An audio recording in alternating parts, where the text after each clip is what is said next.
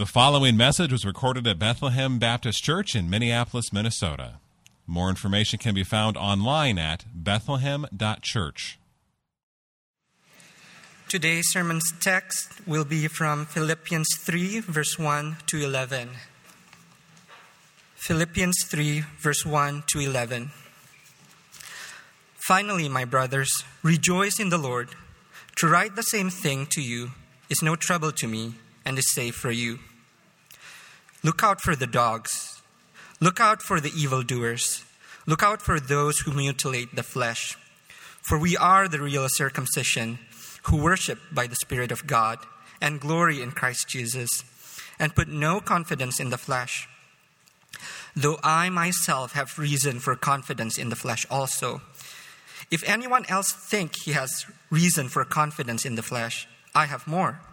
Circumcised on the 8th day, of the people of Israel, of the tribe of Benjamin, a Hebrew of Hebrews, as to the law, a Pharisee, as to zeal, a persecutor of the church, as to righteousness under the law, blameless. Whatever gain I had, I counted as loss for the sake of Christ. Indeed, I count everything as loss because of the surpassing worth of knowing Christ Jesus my Lord. For his sake, I have suffered the loss of all things and count them as rubbish in order that I may gain Christ and be found in him, not having a righteousness of my own that comes through the law, but that which comes through faith in Christ, the righteousness from God that depends on faith, that I may know him and the power of his resurrection and may share his sufferings, becoming like him in his death, that by any means possible I may attain the resurrection from the dead. Well, good morning. It's good to be together as we look at God's Word. Would you join me as we pray? Father, open our eyes to see more of you, more of Christ. Help us to love you more as a result of hearing your word. We pray this in Jesus' name. Amen. This morning, we're in Philippians chapter 3, and what I want to do is illustrate where this passage is going by talking about a different passage in the Bible. So if you're familiar with Mark chapter 10, you don't have to turn there. It records a conversation between Jesus and a young man who comes to Jesus. He's often called the rich young man. And this young man comes running up to Jesus and he says, "Good teacher." And he actually falls down on his knees, showing the type of reverence and respect that he has for Jesus. And he says, "What must I do to inherit eternal life?" And how does Jesus respond? For those of you that have read your Bible, you know that Jesus says, well, you know the commandments, and he starts listing some of the 10 commandments. He says, do not murder, do not commit adultery, do not steal, do not bear false witness, do not defraud, honor your father and mother. And to our amazement, and probably to the amazement of many around, the man says, well, all of these I've done from my youth, Jesus. He says, I've checked all those boxes. And then Jesus looks at him, and Mark records for us in Mark 10, he says that Jesus looked at him, and he was filled with love and compassion for this young man. And he says to him, "You lack one thing. Go. Sell all that you have and give to the poor, and you will have treasure in heaven. And come, follow me." And it's at this point, Mark tells us that this man's demeanor dropped. He was disheartened. He was disappointed, and he left with sorrow. And it tells us the reason. It says, because he had great possessions. This was a rich young man who had a lot of things, and Jesus knew exactly who it was that was coming to him. And Jesus says, the one thing you've put above me in following me is the one thing you need to let go of. This man's assets suddenly became his greatest liabilities. His riches prevented him from following Jesus. He couldn't let go of earthly wealth. He could have said, okay, I'll sell all of it. I'm following you, Jesus. But he doesn't. He says, the cost is too great. His assets, what he thought were his assets, the things that he found confidence in, the things that he had accumulated, the things that he had perhaps inherited, the things that he trusted in, suddenly became his greatest liability. It stood in between him and eternal life. And that's exactly what our passage in Philippians has in view this morning. Previously, in chapter 2, Paul commends Timothy and Epaphroditus as good examples who pursue Christ, as Pastor Sam drew out for us last week. And now he transitions to talk a lot about himself, talk about his own life and his own example. He uses the personal pronoun I at least 10 times in our passage. And what verse 1 does is it serves as a bridge from last week to this week. So look with me at verse 1. He says, finally, my brothers, rejoice in the Lord. Why is he saying rejoice? I think it's because he's sending Epaphroditus, who risked his life in order to bring their gift to him. And he says, I'm sending him back to you, and you were anxious for him. You thought he was going to die, but now you're going to see him, receive him with joy. And so he's saying, rejoice in the Lord. And then he says, to write the same things to you is no trouble to me and is safe for you. What's that mean? Well, I think he's repeating teaching that he's already given either in person or via messenger or in earlier writing.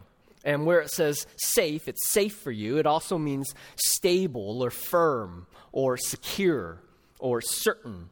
And so what Paul is doing here is he's writing in order that they might stand firm, which he's already drawn out earlier in chapter 1, verse 27. He says, stand firm in one spirit, and he's going to mention it again in chapter 4, verse 1, stand firm thus in the Lord. And so what Paul's going to write is not to talk about himself, it's not to draw attention to himself, but he's saying, I'm writing these things, I'm talking about myself in order that you might stand firm in Christ. Paul is not trying to bring himself into the forefront, but he wants to draw Christ to the forefront. Now, what Paul does then is he shifts to a warning in verse 2. And what he does for us is he kind of pulls back the curtain and he shows us his spiritual ledger or spiritual balance sheet. Like a company that lists all of their assets in one column and then all of their liabilities, debt and expenses and taxes. And then you have all your assets like buildings and machines and product. And you say, what's kind of the final bottom line, right? When you take those two columns. And what Paul is doing is he's showing us his spiritual balance sheet. Because in a few verses later, in chapter 3, verse 17, he's going to say, imitate me. And imitate those who walk according to the example you have in us. So what is it that we're to imitate? Well, Paul's showing us now here in this passage. And the main question that Paul answers for us this morning in this passage is what should be in the asset column and what should be in the liabilities column. What really matters at the end of the day in our lives? And you're wondering, why should I care? Well, because we could be like that young man who store up assets, thinking that that is going to get us where we want to go. And at the end of our life, we find out, oh, those were liabilities. And we're devastated. It's a costly mistake. So we're going to look at our passage in two parts this morning. And the first part is the ridiculousness of trusting in the flesh in verses 2 to 7. The ridiculousness of trusting in the flesh. And so verse 2 begins with a warning. Look at verse 2 with me. He says, look out for the dogs, look out for the evildoers, look out for those who mutilate the flesh. So who is Paul referring to? I think all three of those things are referring to the same set of people, and it's Jewish Christians, probably visiting teachers that traveled from church to church who sought to persuade Gentile Christians to get circumcised. And we'll see that in just a moment because he refers to circumcision. Now, when Paul calls them dogs, he's not thinking of that cuddly golden retriever, but he's thinking of dirty, kind of gross animals that will go eat a corpse or their own vomit. And that's what he's calling to mind. It's like how we would think about urban sewer rats. That's what he's calling them. And in an ironic twist, Paul calls these people dogs, even though Gentiles would have been considered dogs by Jews because they were unclean. And so these Jewish teachers were teaching that circumcision, the Old Testament sign of being part of the covenant people of God, is required in order to be fully saved. And so they're going around teaching Gentile Christians, it's great that you've accepted Jesus. Now all you have to do is get circumcised, begin to follow the Old Testament law, all the food laws, eat kosher, and then you're part of God's covenant people. And there's a bit of irony here. There's a wordplay here in the Greek where he talks about mutilators. The Greek word for that is katatome, and circumcision is peritome. So they're the same root words, but the word for mutilators is to say to cut off, as opposed to circumcision is to cut around. And for the kids among us, you can ask your parents about what that means. But you can get at what Paul is saying. We're viewing these things very differently. You guys want to mutilate, and then he says, no. We don't need to pursue circumcision. Paul taught in Romans 2:29 that a true Jew is one inwardly, and circumcision is a matter of the heart by the Spirit, not by the letter.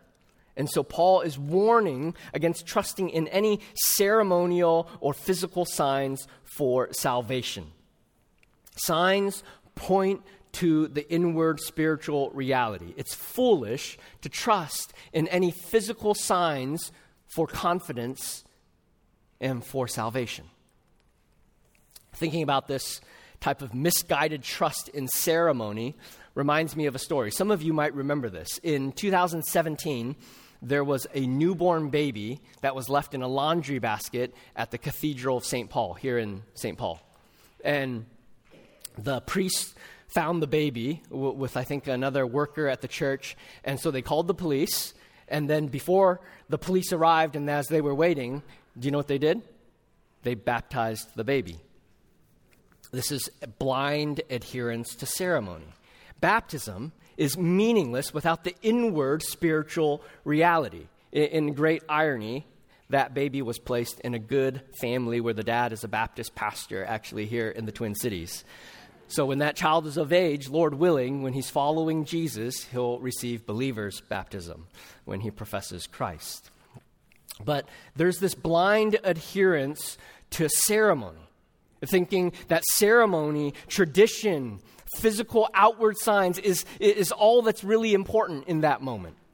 Now, look with me at verse 3 for the reason Paul gives why we don't trust in circumcision. He says, "For we are the circumcision, who worship by the Spirit of God, glory in Christ Jesus, and put no confidence in the flesh." Paul is teaching that Gentile believers ought to reject this requirement for circumcision because they already are the true circumcision, meaning they already are the true people of God because they are in Christ. And he gives them 3 reasons for that. Because you already, Gentile Christians, worship by the Spirit of God. And you glory in Christ Jesus, and you put no confidence in the flesh. What do each of those 3 things mean? Well, the first, he's saying that you worship by the Spirit of God. He's now articulating that the Holy Spirit, indwelling God's people, is now the distinguishing mark of God's chosen people. It's no longer circumcision like in the Old Testament that delineated who were God's people. And even then, it was really about what had taken place in the heart. Now he's saying it's reflected as a greater reality. Those who have the Spirit, those who worship by the Spirit of God, are those who are in Christ. This Spirit teaches and guides and empowers our obedience. The second characteristic he draws out is that they glory in Christ Jesus, or they boast in Christ Jesus. Their confidence is in Christ. Their confidence isn't in what they've done or what their parents did for them but they boast or they glory in Christ. He drew this out earlier in chapter 1:26, that we glory in Christ Jesus. And so it's like if someone says to you, are you a Christian? You know, you're on vacation, you're at the grocery store, they notice something you say, and they say, are you a Christian? What do you say in that moment? Do you say, oh yeah, I was baptized in 1996 by Pastor so-and-so at the church of whatever, right? Do you say that? Do you mainly point back to that? No. We say, Jesus is my Lord, my Savior, my treasure. He's my only hope in life and in death. We don't point backwards to a moment, a sign and a symbol. We point to the current reality that Christ is all. And that's what he's saying. We boast in Christ. Right now, you don't need the sign, Gentiles.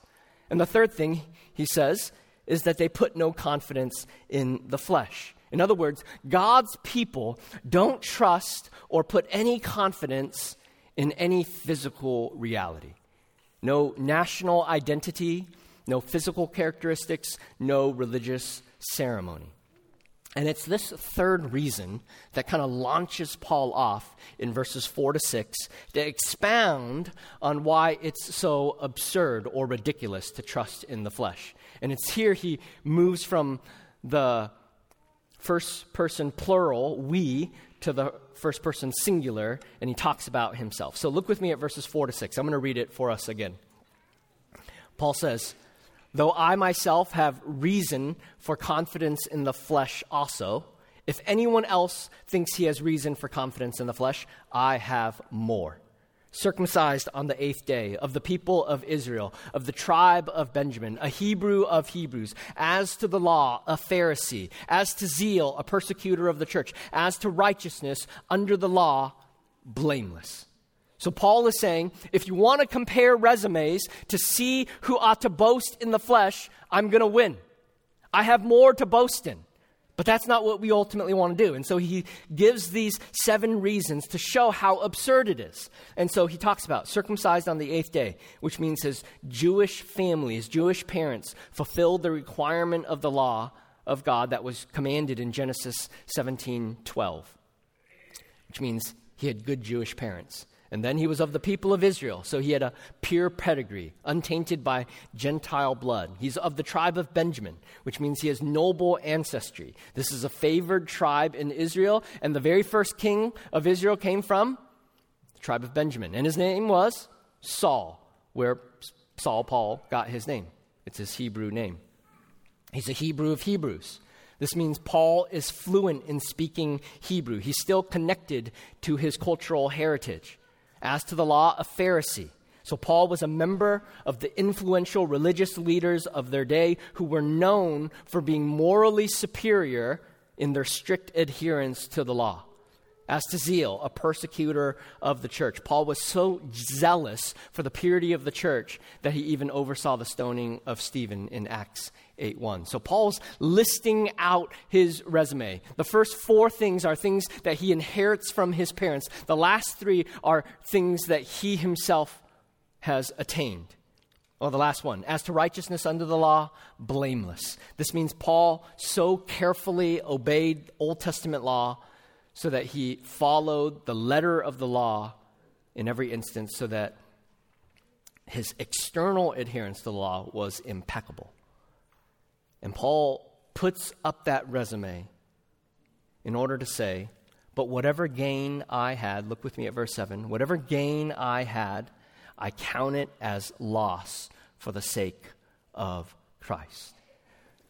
What he's saying is, as one who has the right heritage, the right pedigree, the right resume, the right accomplishments, it's nothing in comparison to the sake of Christ.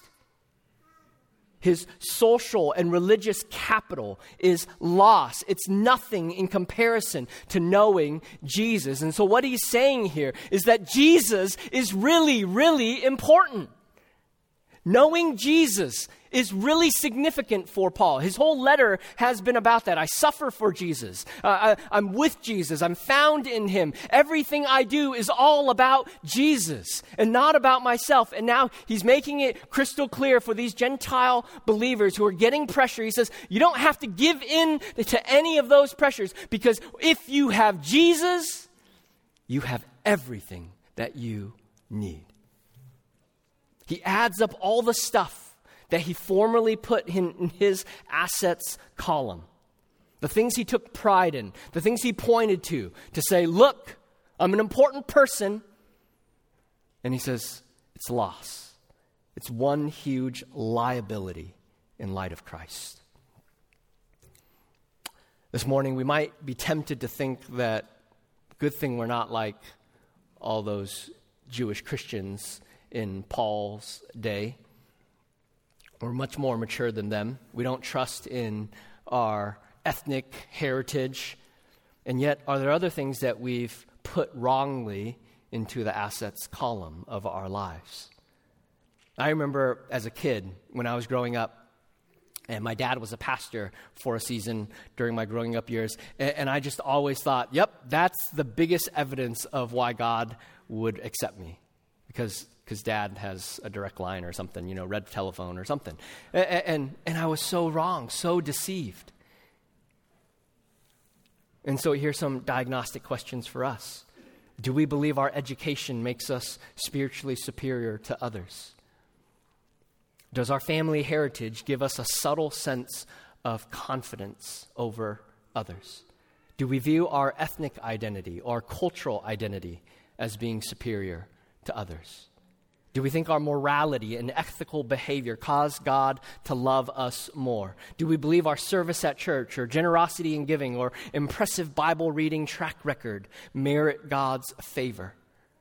Do we believe our financial prosperity makes us more important in God's eyes? Do we take pride in what we've accomplished, the respect we've garnered, the accolades we've received, the skills we've obtained, our morality, and somehow slowly and subtly begin to take confidence in the flesh?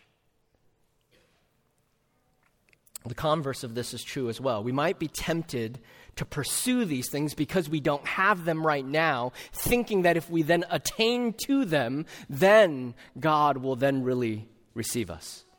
Well, I'm not like all you pastors who have your MDiv degrees, and so maybe I'll go get one of those so that God would then accept me a little bit more. And that would be wrong. In Christ, we have everything we need for life and godliness. Jesus is enough. That's all we need. Everything else in comparison is loss. And the thing I want to draw out for us in this first point is that we ought not to make good things bad things by placing our trust in them. Let me say that again. Don't make good things bad things by placing your trust in them. So it's great if God has given us a good education, or we have a good family heritage and we're, 4th, 5th, 6th generation believers. It's good that we're living ethical lives, Lord willing, or serving at church, or giving generously, or being hospitable, or reading our Bibles. Praise God if He has blessed you financially, or if you have cultivated skills and gifts that are useful. But don't make good things bad things by placing your trust in them. Paul is calling us to prioritize everything rightly. Make sure you know what's in the assets and liabilities column.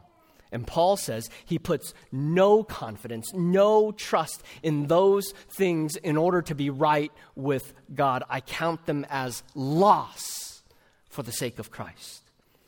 So our first point is that it's ridiculous to trust in the flesh. And then he transitions us to the second half, where we have the riches of knowing Christ. Second half, 8 to 11, is the riches of knowing Christ. Look with me at verse 8.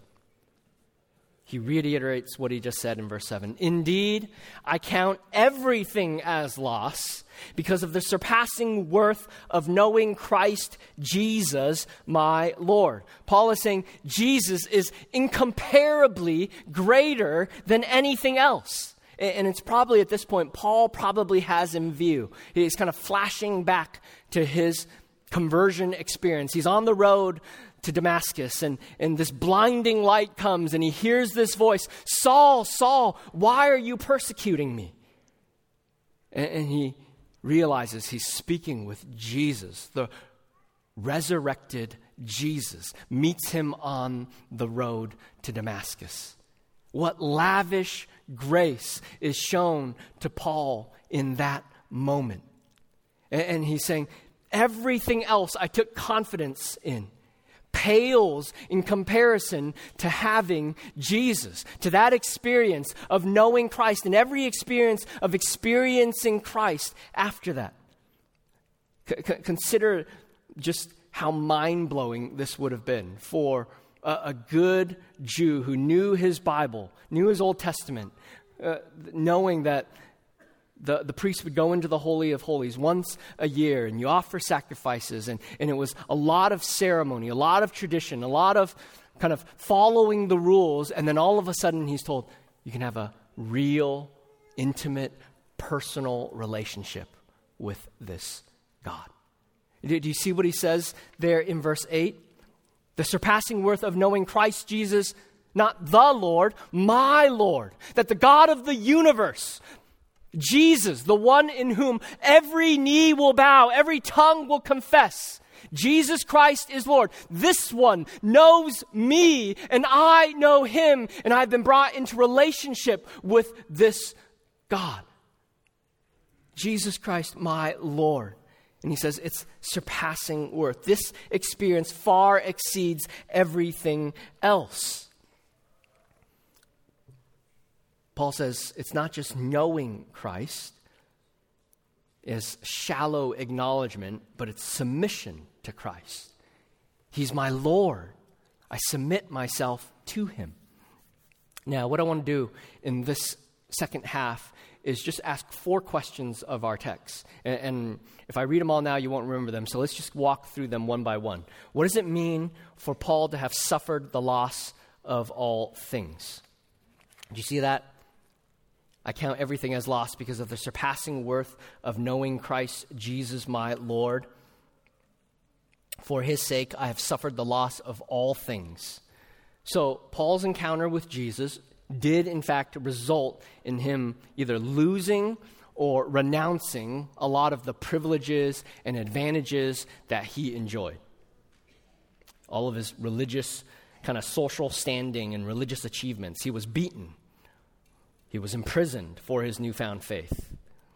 He lost all the respect that he had as a Pharisee. He suffered real loss. But when he puts that in on the other side of the scale with Christ on this side, he says, still worth it. Still worth it. Jesus is better. Now, second question, what does it mean for Paul to count them as rubbish? You see that in verse 9. Verse 8, actually. Count them as rubbish in order that I may gain Christ. Well, Paul calls all of his privileges and advantages, the things he listed out in verses 5 and 6, as scubala. This is a crude connotation to this word, kind of like useless or refuse or garbage or manure. The things that brought him acclaim, recognition, and privilege are like trash because they did not help him know Christ. Someone earlier in the prayer room said, it's like the gunk that you pull out of the sink when it gets all clogged up and you put a little hook down there. All that stuff you're pulling up. That's what Paul is calling all of those things he formerly took confidence in. It's junk if it keeps me from apprehending Christ. Jesus is not just a little bit better than what the world offers. Jesus makes everything that the world offers pale in comparison to what he offers, who he is. He makes all the riches of the world look like the gunk that you pull out of the sink. That's what Paul is saying here this morning. Third question, what is the righteousness that comes from faith in Christ and not from the law?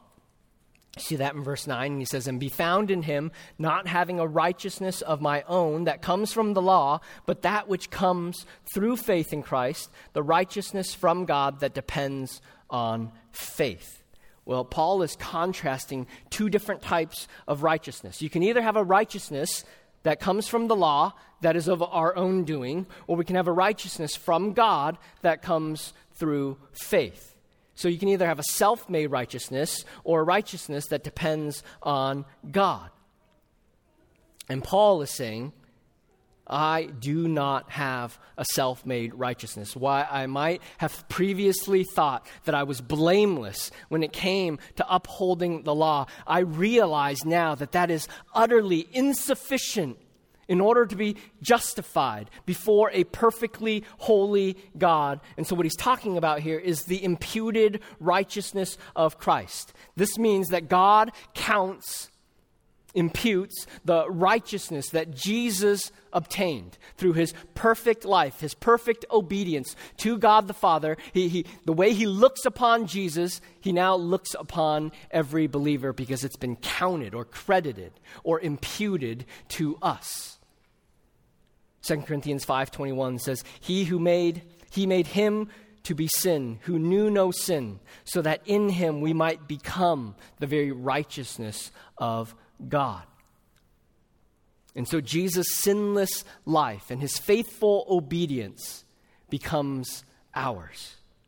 Because Titus 3:5 says, Jesus saved us not because of works done by us in righteousness, but according to his own mercy. Just like the song we sung, oh, we are desperately in need of mercy. When we come before God, we cry out, Lord, be merciful to me, a sinner in need of a Savior. We don't come like the Pharisee, I think in Luke 18, where he says, I thank God, he's thanking God that I'm not like all these other people. But rather like the tax collector who says, oh God, have mercy upon me, a sinner. Fourth question, what does it mean to, by any means possible, attain resurrection from the dead? If you look at verse 10 and 11, he says, that I may know him and the power of his resurrection, and may share his sufferings, becoming like him in his death, that by any means possible I may attain the resurrection from the dead. So there we have resurrection as bookends of verse 10 and 11. In between, he talks about sufferings and death. So what is Paul talking about here? Well, the first mention of resurrection is he wants to have the power of his resurrection. He wants to know Christ and the power of his resurrection. So what's the power of Christ's resurrection? Well, the Spirit of God is what raised Jesus from the dead, and that same Spirit is now at work in us, upholding us and enabling us to love and follow Jesus. And so he says, I want to experience more of God through his Spirit. And I even want to participate in his sufferings and death. And so what he's talking about here is he's been brought into union with Christ and he participates with Christ. Paul not only says, give me Jesus, which is better than everything else, and as long as I can just get that ticket to heaven, I'll be good. And that is the unfortunate reality for so much of our world. Just give me the good stuff and then I'll be good. Just give me the fire insurance, and then I can put that behind and do whatever I want. And Paul says, that's not how it works. When you know Christ, you know him and the power of his resurrection so that you have the Spirit at work in us so that we participate with Christ in suffering, enduring all the normal trials and sufferings that come in following Jesus and even dying to ourselves so that ultimately we become more like Christ. Romans 8:11 tells us that the Spirit of him who raised Jesus from the dead dwells in you, dwells in us now. And Paul earlier in chapter 1, verse 29 says, it's been granted to you, Philippians, that for the sake of Christ, you should not only believe in him, but suffer for his sake. It's been given to you as a gift so that you might experience more of the resurrection power of Jesus within us. And so maybe just as a brief aside, in 2023, we don't know what it's going to look like, but for some of us, it will be the greatest year of suffering. And if that's the case,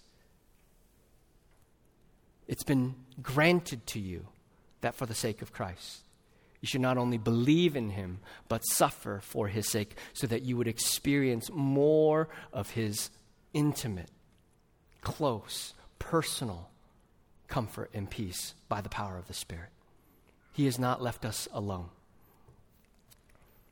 Verse 11, when this second mention of resurrection, that by any means possible may attain the resurrection from the dead, is pointing forward to final resurrection. Paul wants to know Christ so that he will eventually receive a glorified body like Jesus. He talks about this just a few verses later.